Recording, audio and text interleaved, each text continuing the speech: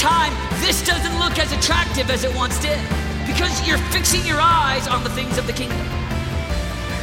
I'm just talking about 1,000 that have a vision for their heart. They've got passion for God. They're leading intercession on their schools. They're set apart, consecrated under God. And they've got a vision and a mission for their life. We're in our second week specifically of talking about belonging to a family. We started this series 4 weeks ago. First 2 weeks we talked about belonging to God.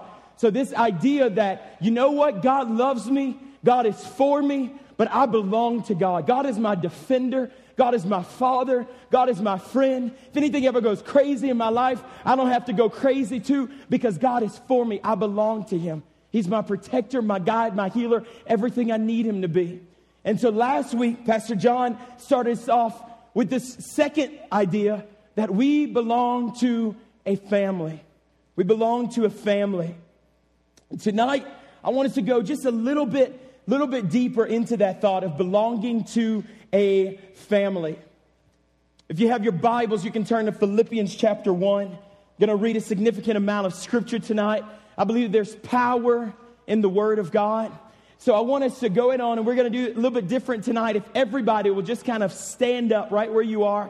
We're going to have the verses on the screen. Standing doesn't require any verbal action from your mouth. Cool. So if everybody would just kind of put your attention on the screen, unless you have a Bible or iPhone or anything like that, we're going to start reading at Philippians chapter 1, and we're going to kind of skip around a bit. So here we go. It'll be on the screen. Just follow along. I'm going to start at verse 3. So Philippians chapter 1, verse 3. It says, every time I think of you, I give thanks to my God. Skipping down to verse 8. It says, God knows how much I love you, and I long for you with the tender compassion of Christ Jesus. I pray that your love will overflow more and more, and that you'll keep on growing in knowledge and understanding. Verse 10 says, for I want you to understand what really matters. Everybody just shout out at me what really matters. 1, 2, 3. What really matters. I'm so glad you asked. I'm going to tell you tonight what really matters, so that you may live pure and blameless lives until the day of Christ's return. And there will come a day, let's just pause away from the text, remain standing. There is coming a day whenever the Son of Man, the very Son of God, will return to this earth. You guys understand that? You want to be found a part of his family. You want to be found as one who said, Jesus, I love you. I need you. I worship you. I am yours. You are mine. This is not my first introduction. Oh, you mean to tell me that you have fire in your eyes? No. I knew it right well because I've been walking with you consistently. So Paul is writing to the Philippian church. He says, I want you to know what really matters. And I want you to live pure and blameless lives until the day whenever Jesus Christ returns. Now we're going to skip over to chapter 2. Look at verse 27. It says, above all, that you must live as citizens of heaven, conducting yourselves in a manner that's worthy of the good news about Christ. We call it the gospel. Then whether I come and see you again or only hear about you, I will know that you are standing together with one spirit. Everybody say one spirit. And one purpose, fighting together for the faith, which is the good news. 29 says, for you have been given not only the privilege of trusting in Christ, but also the privilege of suffering for him. Verse 30 says, we are in this struggle together. You have seen my struggle in the past, and you know that I'm still in the midst of it. Sorry, chapter 2 now. That was all chapter 1. Chapter 2. Verse 1, again, skipping because we don't have an enormous amount of time. Chapter 2, I'm starting at verse 1. It says, is there any encouragement from belonging to Christ? Any comfort from his love? Any fellowship together in the Spirit? Are your hearts tender and compassionate? Then make me truly happy by agreeing wholeheartedly with each other, loving one another, working together with one mind and purpose. Verse 3 says, don't be selfish. Don't try to impress others. Be humble, thinking of others as better than yourselves. Verse 4 says, don't look out only for your own interest, but take an interest in others too. 5 says, you must have the same attitude that Jesus Christ had, or Christ Jesus had. Verse 6, though he was God, he didn't think of equality with God as something to cling to.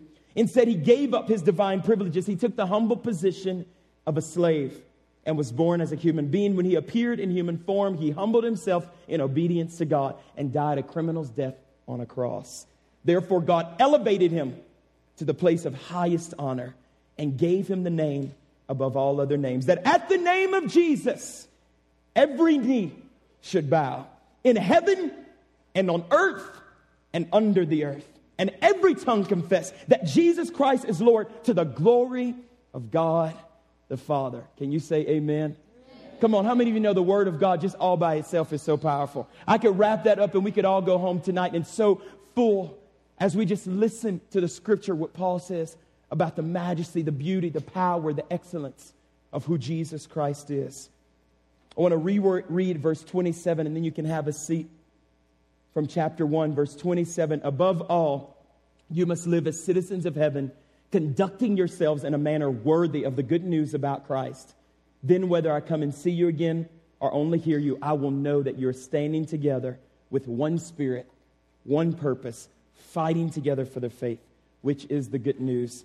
If you're taking notes tonight, I just want you to write down as a title to this fourth message in the Belong series, we are family. I got all. You don't have to write all that. Okay, so we are family. Bow your heads. Father, I thank you so much for the power of your word. God, I thank you that once you speak, Jesus, your word, you said in your word that it does not return void unto you, God, but it will accomplish that which you set it out to do. I'm asking you for anointing and power tonight. Holy Spirit, would you breathe on us? Father, more than gifts, God, more than good things, more than good feelings, emotions, or hype, we need your presence. We need your anointing. Come and change us tonight and show us who we are. In Jesus' name we pray. And everybody said, Amen. You can have a seat. I told you guys I'm a song guy. Junior high knows this right well. I probably have a song for every single message that I have. And tonight is no different. So, if my DJ will kick it back there, I want to show you some pictures because we want to really get this in our hearts that we are family. Everybody say, we are family. You say it. Oh, y'all are so good. Y'all got a little funk. Okay, all right. So tonight, Sean's work, as we were brainstorming, I was like, man, Sean, I just need some visuals. So we have here from a very popular website, it's just called Awkward Family Photos. So drop the music, Sean, and show us some really awkward family photos. These are real photos. These are real albums. Like, people took these. That's so great. Can you imagine if this is just... We need to see them from every angle.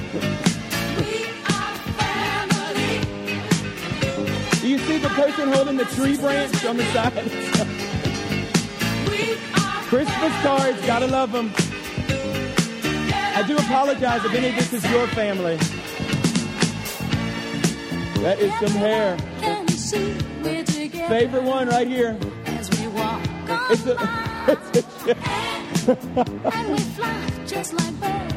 this is a literal picture. If this is your family, just keep your head down. We won't recognize you. Is that our last picture there? Y'all give it up for Awkward Family Photos. And so we really wanted you to understand that, you know, some families are just awkward. You know, there's nothing you can do to help. I mean, it's just, some of you are born into awkward families. Bless your heart. You'll just be awkward for life. It's okay. But you see, whenever it comes to us being one family, even here as DSM, sometimes there can be some awkward moments in every family. There's awkward things. So just like with these, and they didn't mean to be awkward. They didn't mean to be weird, but you know what I'm saying? Sometimes it's just inevitable. And it's the same thing whenever we really come together and whenever you take people from different backgrounds and different family situations and different parts of town and different races and different theologies and different philosophies and different grade levels, it can get a little awkward sometimes, okay? But at the end of the day, we still have to fight to be family. Whenever we disagree with each other, whenever we don't like each other, every family has some awkward moments. But tonight, the big idea is for you to know that no matter how awkward you think that we are, or everybody else around you is, we're family. Just turn to the person next to you and just say, we are family.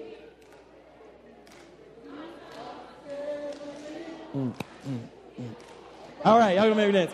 Okay, so honestly, you guys, as the body of Christ, as the church, as one youth ministry, as one youth family, we've really got to know that. And not just in a cool, like, ha-ha, funny, we're family. What is that? No.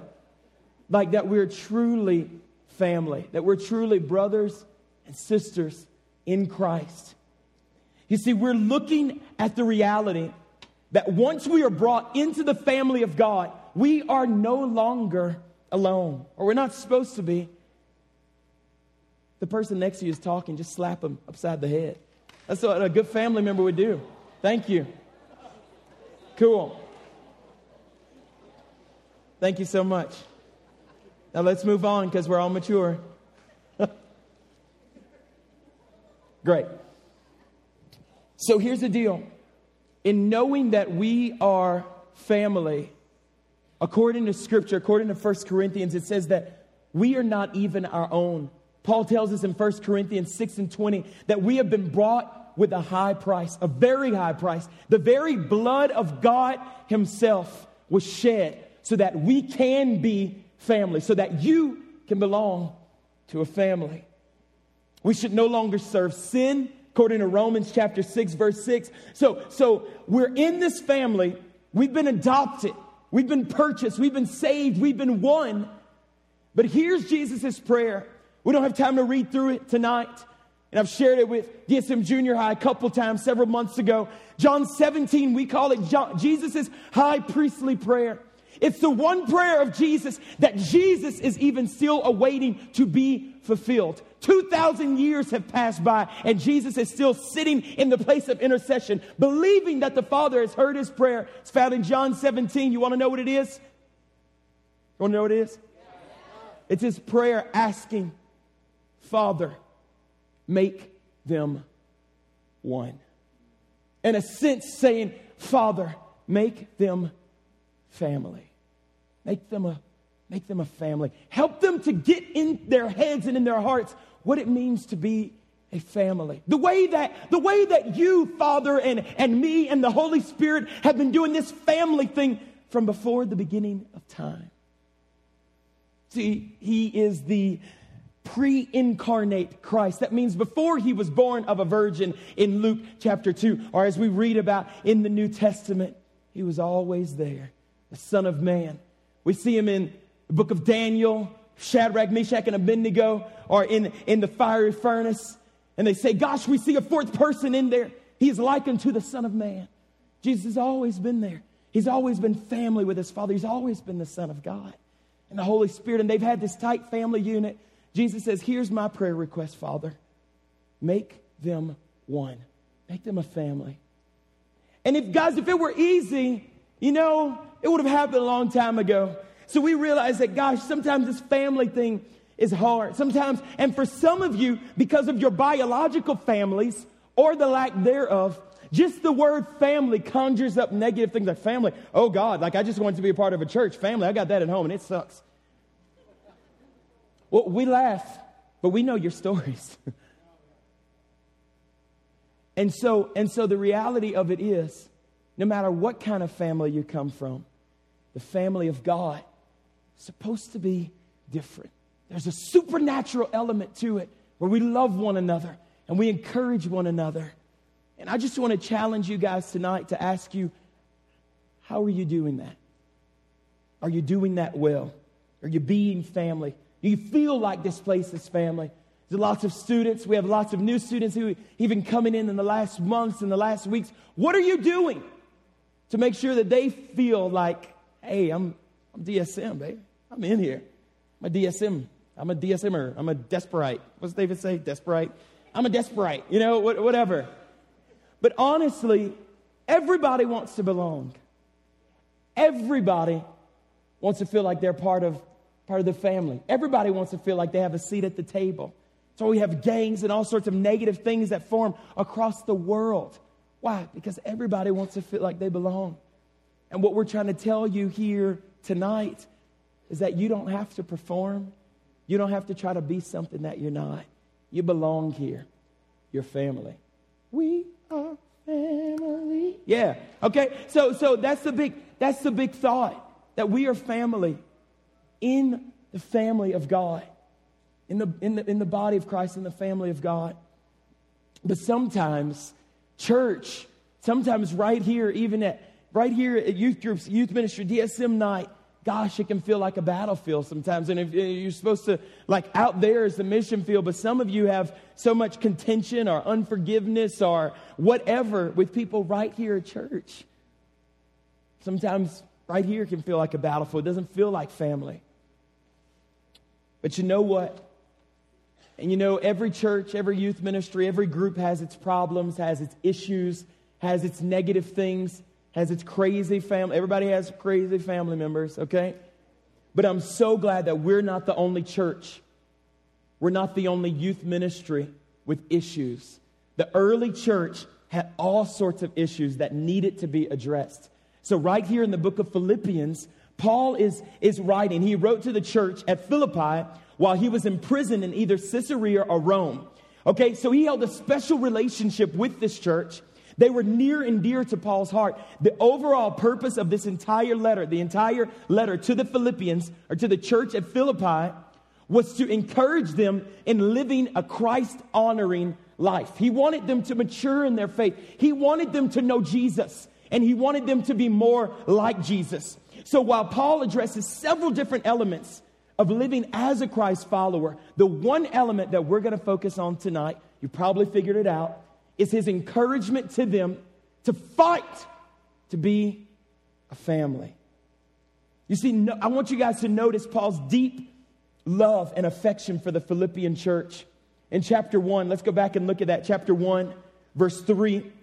Is every time I think of you, I give thanks to God. Verse 8 says, God knows how much I love you and how much I long for you under the tender compassion of Christ Jesus. I pray that your love would overflow more and more, and that you'll keep on growing in knowledge and understanding. This was Paul's heart, unashamedly, for this church. It was real. He had real affection for them. He had a burden to teach them to consider the things that really matter. In verse 10, he tells them, so clear, I had you guys repeat it, for I want you to understand what really matters, so that you may live pure and blameless lives until the day that Christ returns. Now, as you go through life, as you go through junior high, as you go through high school, as you go through college, you will begin to realize that, man, some things just don't matter. It doesn't matter. Things that are a big deal to you today, a couple months from now, and a lot of you have been there where it's like, oh, that really didn't matter a whole lot. Paul says, I don't want you to have any regrets at all. I don't want you to have any regrets during the short amount of time. What is 80 years? What is 90 years? What is 100 years in light of eternity? So during your short stay here on planet Earth, I want you to live with no regrets. I want to clearly articulate to you, these are the things that really matter, Philippian church. And while he mentions several, one of them, he says unity, family, that you would be so intentional about becoming one with people in your circles, with the body of Christ. We call it community. But tonight, again, we're just calling it family. I want you to know what really matters. I want you to know. I don't want you to be confused about it. You see, for Paul, the sense of family was everything. It was everything. And I'm wondering, could it be that it was so important to Paul because he knew what it was like to be an outcast? You see, Paul, long before he was Paul, he was Saul, right? He was a murderer of Christians. Then he gets saved, right, on the road to Damascus, as we read about in Acts, two different accounts, two different chapters in the book of Acts. And he gets radically changed and radically saved. But even then, the church was like, I don't know about this guy. So we had this guy named Barnabas, who we don't like to praise too much, but if there was no Barnabas, Paul would have had a really hard time fitting in. So Paul is like, man, I know what it's like to just kind of be on the outside, and I am a Christ follower, and I want to, I'm not here to kill you. And they're thinking, yeah, right, get that dude out of my house. You know, I heard what you did to, you know. And so Paul was like, man, thank God for Barnabas, who kind of connected him. Barnabas just said, you know what? You don't have to come here alone. You know, this is a family. And so it's kind of like, come see, you're going to be like you're going to be Paul for me. And here come see, I need a little Barnabas. Okay. And so this is the rest of the group, and Barnabas is here, and Paul, look at Paul. He's so happy. He's smiling and just full of the joy of the Lord. Right. And he doesn't know what's going on. He's clueless. Okay. So good. So I want you to grab him by the hand. Grab him by the hand, and I want you, and just kind of take him over there. Just kind of walk that way. Okay, so everybody knows the guy on the right. Yeah, look at them skipping. Y'all give him a hand. That's Paul and Barnabas right there. Y'all are so good. You can come back to your seat whenever you want. So look, what I'm trying to say is that every Paul needs a Barnabas. If Paul needed a connection point, if the great apostle Paul needed someone to say, you know what, bro, you are family here. I know you're anointed. I know you got it all together, but I know deep down inside, you need to know that you belong here. Oh, I know you look like you have it all together, and I know that you're really popular in school and all those different things, but I know you need to know that you belong, because I'm not that stupid. I wasn't born yesterday, because we all need to know that we belong here. So I'm asking you, who are you being a Barnabas to? Or do you just get here on Wednesday nights or Sunday mornings even, and you just kind of stick with your people? You know, your clique, your little group of friends, and you never try to connect, try to meet somebody new. Why is this so important? It was important to Paul. It was important enough to Jesus for him to pray it 2,000 years ago. So it's important to us. Can I get an amen? And so what happens is, so many times we forget what it was like to be the new person. We forget what it was like. Just, oh God, I'm even going. I don't know anybody. People are going to think I'm weird. I don't really fit. I don't really belong. You forget. That felt like so many times. And I'm just asking, where are the willing ones who are going to fight to keep this place, or to create right here at Desperation Student Ministries this sense of family, where every single person knows that, hey, you belong here. I don't have it all together. You don't have it all together. But hey, we're family. Like, for real. Amen? Amen. It was important to Jesus. It was a big deal to him. Therefore, it's a big deal to us. So for Paul, in verses 27 and in verse 20 in chapter 2, he talks about this thing, because what unites a family? What really brings a family together? We know love, and we'll talk about that in a second. I don't know about your family, but my family, it's like, okay, yeah, we can be mean to each other or just whatever, but you let somebody outside of our family try to dog on my brother, or if my brother has someone, like if somebody's trying to say something about Brandon, Kevin Cormier will come unglued because he loves Brandon. He can talk about Brandon. That's my big brother, 10 years older than me. But you let somebody else try to talk about Brandon, and it's going down. Okay, it's popping off up in here. All right, so even Paul knew this. There's nothing that unites a family like a cause, like something that's worth fighting for, something that rallies the family together. And Paul knew this too. So in chapter 1, verse 27, he says this, look, you guys. Then whether I come and see you again, or even if I only hear about you, I will know that you're still standing together, fighting together for the faith, which is the good news. Fighting together. So he tells him, you're having a hard time being family. I know. Well, just get this idea that you have one enemy, and he is after you, and he wants to kill you, to steal from you, and to destroy you. And think about all of his tactics and all the ways that he tries to attack you, through people, through temptation, through whatever. And in those moments, I want you to remember that you're not alone. Yes, you have God. Yes, you belong to God. We got that. But know that you belong to a family, and that there is a human being there who will fight for you, who's standing shoulder to shoulder with you, helping you fight the good fight of faith. Chapter 2, verse 20, he talks about the struggle together. chapter 1, verse 20, he talks about this struggle together. And again, you have this idea of fighting together, of struggling. Verse 30, we are in this struggle together.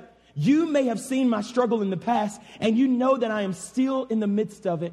So he uses this language, fighting together, struggling together. You know, it's one thing to have a bad day, but it really is true that misery loves company.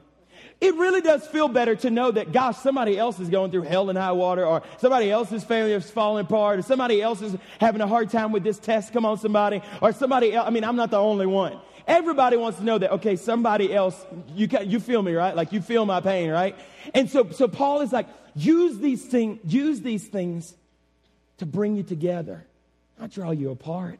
And so thinking about things like starting prayer meetings on school campuses and, hey, show up to the prayer meeting. You know somebody from DSM is there. You show up too. Fight for the cause together.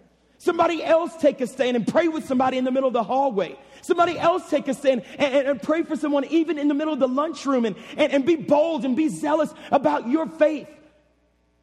It makes a whole lot more sense. There's a whole lot more power whenever you know we are fighting together for the same cause. It's why DLA is so powerful. You have a group of interns, college students, young adults from all over the country coming together and even here locally saying, hey, let's fight for a cause. Let's do something together. Let's make history together. We have a short window of time here on planet Earth. Let's do something great, and let's not just do it alone, but let's do it as a family. Amen? Nothing rallies a family together like a good fight. But you see, this whole family thing works a whole lot better when you are actively in the battle, advancing the kingdom. And some of you say, gosh, I just feel so disconnected from DSM. I've been coming for 3 years. Oh, what are you doing? What are you doing? Do you just kind of show up and then like leave right after? I mean, honestly, it really does make a difference if you're on the sidelines as opposed to if you're on the field. Those who are on the field always feel connected because they're a part of rallying around the cause. So I'm encouraging every one of you, rally around the cause. Come together. We are family. Yeah, Diego finished it for me. So this whole idea, you guys, this family idea, how do you get there? How does it work? How do you go from just being disconnected to being family? Well, Paul has a few suggestions for us. He says, agree with one another. Philippians chapter 2, verse 2. Agreeing together. Is there any fellowship that make me truly happy by agreeing wholeheartedly with each other, loving one another, and working together with one mind and one purpose? Agreeing together, loving one another, working together, doing things together.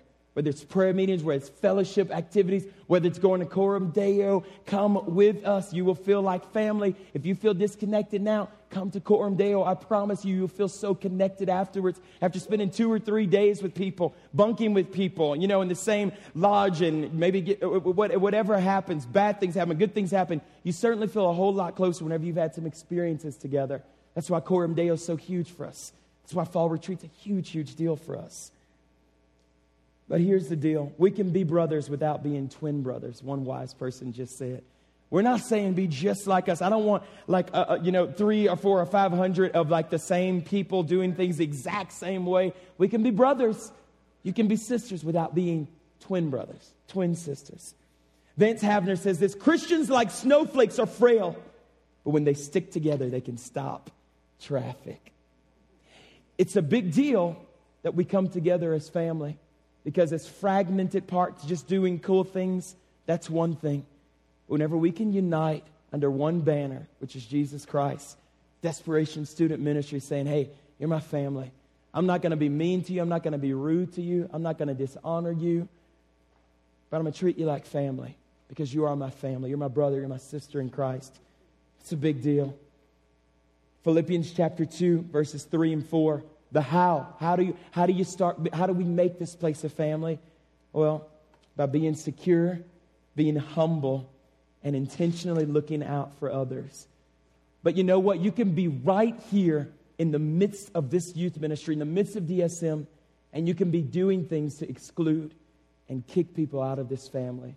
And it's not cute, and it's not honoring, and it's not funny, and it's not helping anyone, and you'll give account of it one day. That's the interesting thing.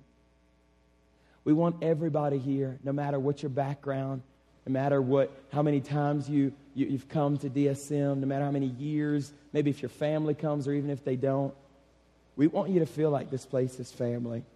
You can be a non-Christian and still feel like this place is family. We still want you to feel like you belong here, praying and hoping that one day soon, gosh, you'll see the light of Jesus Christ. But you know, some other things we do as a family is that we honor each other and we honor the Lord. You see, whether you love Him or not, you can still respect Him. And one way in which we do that is, if God's speaking through someone on this platform, we want to honor Jesus. We always want to make a big deal out of Him. Amen. I want you guys to be intentionally looking out for others. That's what Paul says in Philippians chapter 2, verses 3 and 4. Let's throw that back up on the screen. Chapter 2, verses 3 and 4. Don't be selfish. Don't try to impress others. Be humble, thinking of others as better than yourselves. Don't look out for only your own interests, but take an interest in others too. You know, I know this may be hard to believe for some of you, but it's not all about you. Oh, some of your parents have done a great little job deceiving you and make you think the whole world revolves around you, but it doesn't. It doesn't. This thing is about Jesus, and this thing is about making a big deal of others, a bigger deal than we make about ourselves. So I want to read something to you guys tonight. And again, it's closing in on this idea of intentionally looking out for others. Because I can promise you in a crowd this size, both in junior high and high school, there are multiple ones of you that this is your story. This is called Inside Myself. Hello out there, world. It's me in here. Can you see me? Can you see past the mask that I wear? Look beyond what your eyes can see. Look beyond the mask to my heart. Beyond the laughter to see my hidden thoughts you never know about. For God's sake, please don't let my mask fool you. My outside shell is really thick. I'm having trouble getting out. Who am I? You say I don't look or sound like myself? That's because you've never taken the time to see or hear me. The real me. The real me inside, that is.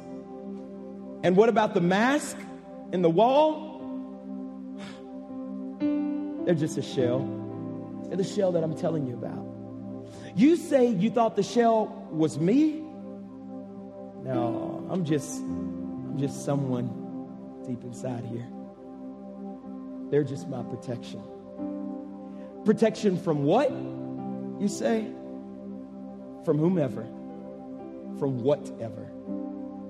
From Christ followers. From people just like you. I can't be hurt in here. You see, my shell and my mask, they keep people at a safe distance. Even Christ followers, like some of you. You and the world outside. There are chances for pain. I'm safe inside of here, right inside this shell, right behind my mask. I'll never be laughed at in here. I'll never be understood. I'll never be rejected. Because the shell and the mask inside myself don't mind being laughed at. Don't mind being misunderstood. Don't even mind being rejected. Come to think about it, I'm becoming pretty comfortable in here. The shell, it's getting stronger. And my mask is getting larger to cover more of my face. Why should I change anything now? Hello, world? Is anybody still even listening to me? What's that? What'd you just say? I thought I heard something a minute ago. It was a faint voice. Something about you really caring about me? I mean, like, really caring? It sounded pretty human, pretty real. So I thought it was finally a real voice, taking time to look past all the stuff on the outside, the real me. But maybe not. I can't hear too well inside the shell. I can't see too well with this mask covering my eyes. I can't even hear you. Please don't go away. Don't go away. Well, beginning to feel a little bit funny, kind of stupid, a little awkward, embarrassed that I've said all that I just said. So I'll close the hole up, go back inside of my shell again. I'll put this mask back on my face. I'll crawl back deep inside. To be real honest, it's pretty comfortable in here, inside myself. And by the way, will you just do me one more favor? Yeah, you, Christian, Christ follower, DSM student, do me one more favor. If you're even still listening, will you forget all the stuff that I just said? I want you guys to stand to your feet tonight without talking. Galatians chapter 6, verse 10 says, whenever we have the opportunity, we should do good to everyone, especially to our Christian brothers and sisters. One translation says, especially to those in the household or the family of faith.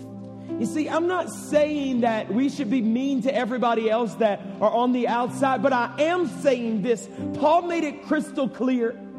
We are to practice extra hospitality with one another as Christ followers. Jesus put it this way, by this the world will know that I have been sent of my Father. The way that you love one another.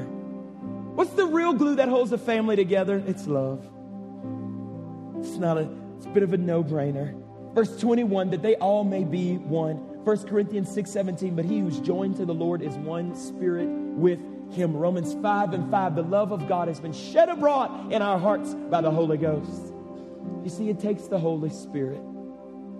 It takes the power of the Holy Spirit to have real love for family. Bow your heads right where you are.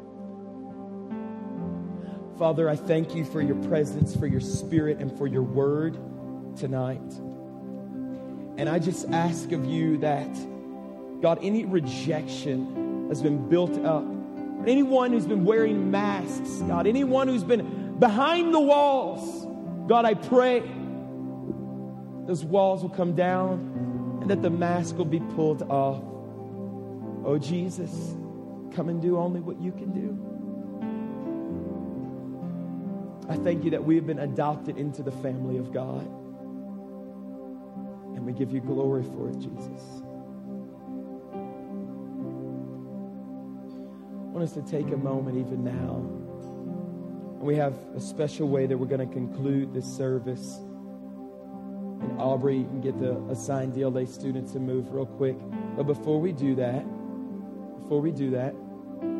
or as you guys are doing that, I want us to pray very specifically. And tonight, I want to give you a chance to respond to Jesus and what he has to say and what he has to do in your lives. Even as I was preparing this message and in prayer about it, everybody's attention is down there now. So let's just go ahead on and say what this is. This is a puzzle. It's a huge puzzle, 500 pieces. DLA took lots of hours today to put this puzzle piece together. It was on the stage, so everybody got an opportunity to see it. But what they're doing now is they're disassembling the puzzle. And what several of our core and associate staff are going to do is just kind of as a reminder, just kind of as a token that you remember this night. Pastor John, Pastor David, myself, we really feel like the rest of the Desperation staff that Gosh, this year in DSM, we really want to drive home the sense that you belong here. You belong to God. You belong to this Desperation family. But also you belong to a movement. And that's where we're going next Wednesday night, or starting in high school and junior high will continue on Sunday mornings. So they're disassembling that. And I'm going to give you an opportunity to grab a puzzle piece before you leave tonight. But before we do that, I want you to bow your heads, close your eyes real quick, because I feel like Jesus would like to break some chains of rejection even tonight. So bow your heads, close your eyes. And gosh, if you say there's any part of your heart, any part of your world that you feel like, man, it can be at home, it can be here, be wherever, where you feel like, gosh, there's just some major issues, there's some major stuff. Like I just always feel disconnected, and I don't feel accepted. No matter how many times you tell me, no matter how many times you guys sing it, I want you to lift both hands up to Jesus tonight. And I believe that he's going to meet you and break those things. That's so many. Oh gosh, that's so many tonight. Keep your hands lifted really high. And I believe that the Father is going to break those things. If you want those chains to be broken, he will so meet you. This is what we're going to do, girls. If y'all move those puzzle pieces, if your hand's lifted, I want you to run up here very quick, because we don't have a lot of time.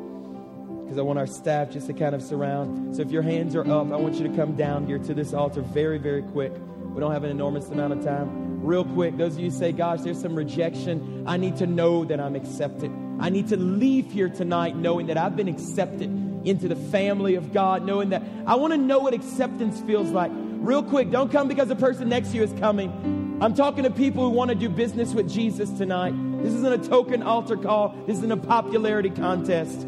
But I'm talking about real issues of rejection. Because Jesus wants to break that off of your life. We've prayed for you. Our staff has been praying for you. I prayed for you today. And it's a very real thing. You know, the concept of adoption is so powerful. We don't really get it in our Western culture. But here's what's powerful. I don't have time to preach it tonight. I can certainly give you the highlight of it. You see, in Jewish culture, in Hebraic thought, in Hebrew thought, the concept of adoption was actually stronger than that of a biological family. You see, by law, it was much easier to disown a son or a daughter that was biologically yours than one that was adopted. There were extra steps that you had to do, because once you chose to adopt a child, it was like you had to move heaven and earth to try to get rid of them. I want you to understand this, because it's essential to know that you've been adopted into the family of God and into this DSM family. You are adopted. I am adopted.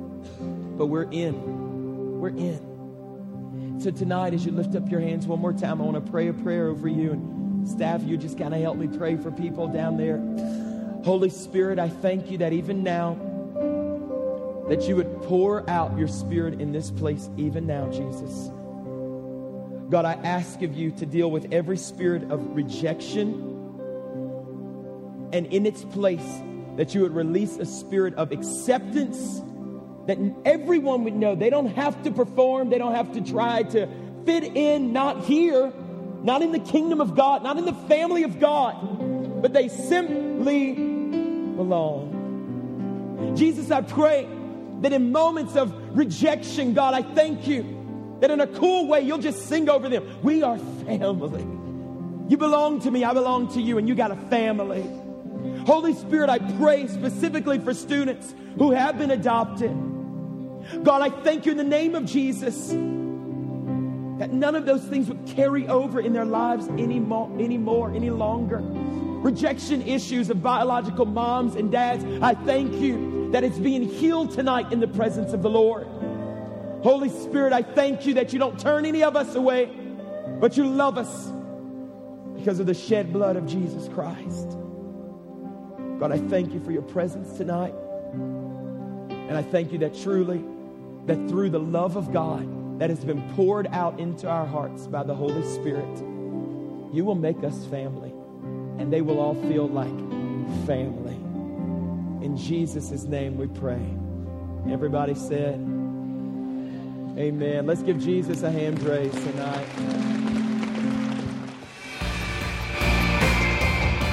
And over time, this doesn't look as attractive as it once did because you're fixing your eyes on the things of the kingdom. I'm just talking about 1,000 that have a vision for their heart. They've got passion for God. They're leading intercession on their schools. They're set apart, consecrated under God. And they've got a vision and a mission for their life.